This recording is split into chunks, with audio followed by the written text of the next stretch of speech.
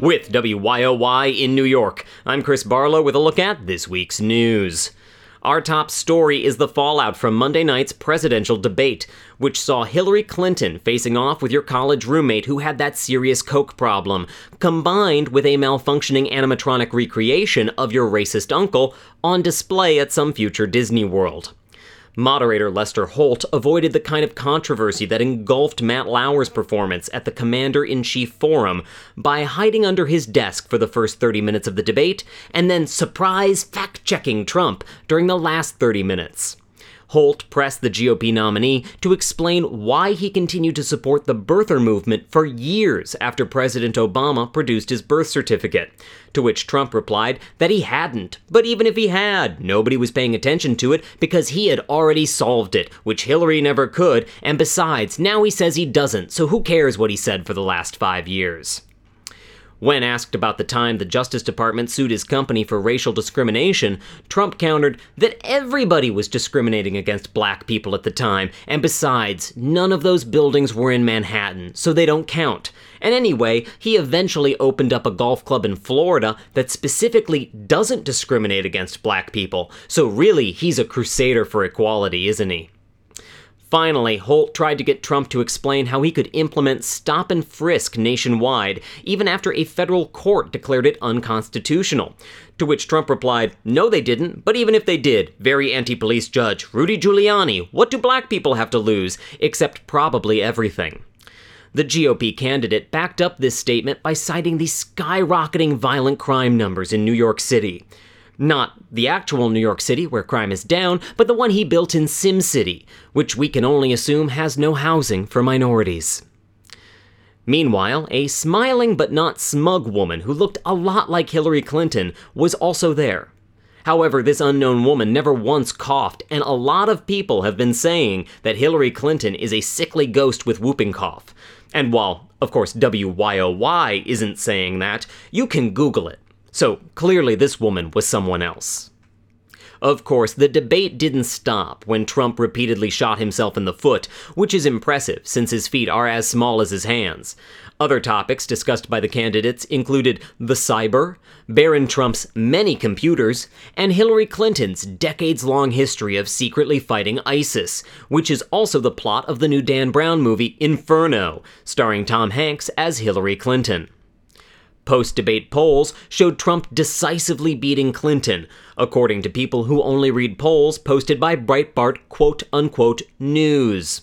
Trump himself bragged about winning several online polls, including a completely non-existent one supposedly conducted by CBS, but in fact conducted entirely by the tiny green space alien who's always getting Trump into wacky hijinks, even though no one else can see him. Public reaction to the debate was varied, but even Fox News had trouble finding a positive spin to put on Trump's performance. One notable exception was Trump's surrogate and New York regret, Rudy Giuliani, who defended Trump by claiming that stop and frisk saved many black lives, which is totally different than a 19th century plantation owner claiming that slavery saved many black lives, because back then slavery was still constitutional. For more on the debate, you should get blackout drunk and then record yourself calling your mother. That'll give you a pretty good idea.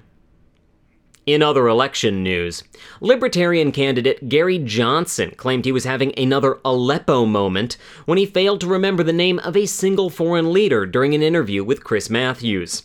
Though in Johnson's defense, it's hard to think of anything except possible escape routes when trapped in a room with Chris Matthews. Closer to home, one woman was killed and more than 100 people were injured when an NJ Transit train crashed into the station in Hoboken yesterday, in what National Transportation Safety Board investigators are calling a tragic metaphor for Chris Christie's career.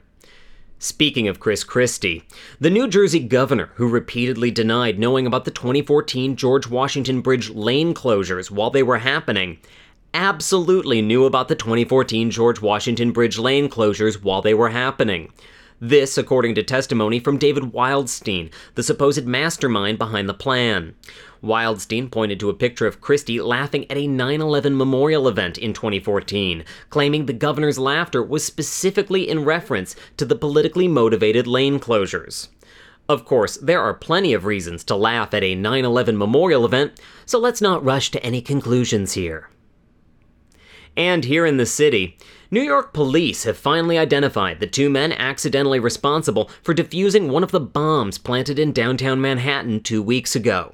The men who disarmed the explosives while removing it from a suitcase they then walked away with are foreign tourists. Which means next time you're stopped by a tourist asking for directions, be sure to thank them, then stare them straight in the eye, and ask them what they did with the bomb. Now time for a quick look at the weather. We've got our eye on Hurricane Matthew, which might be headed towards the East Coast next week, so brace yourself for breathless Weather Channel coverage of a small amount of rain. In the meantime, this weekend promises to be cool and cloudy, just to balance out whatever shred of hope entered your heart after Monday night's debate.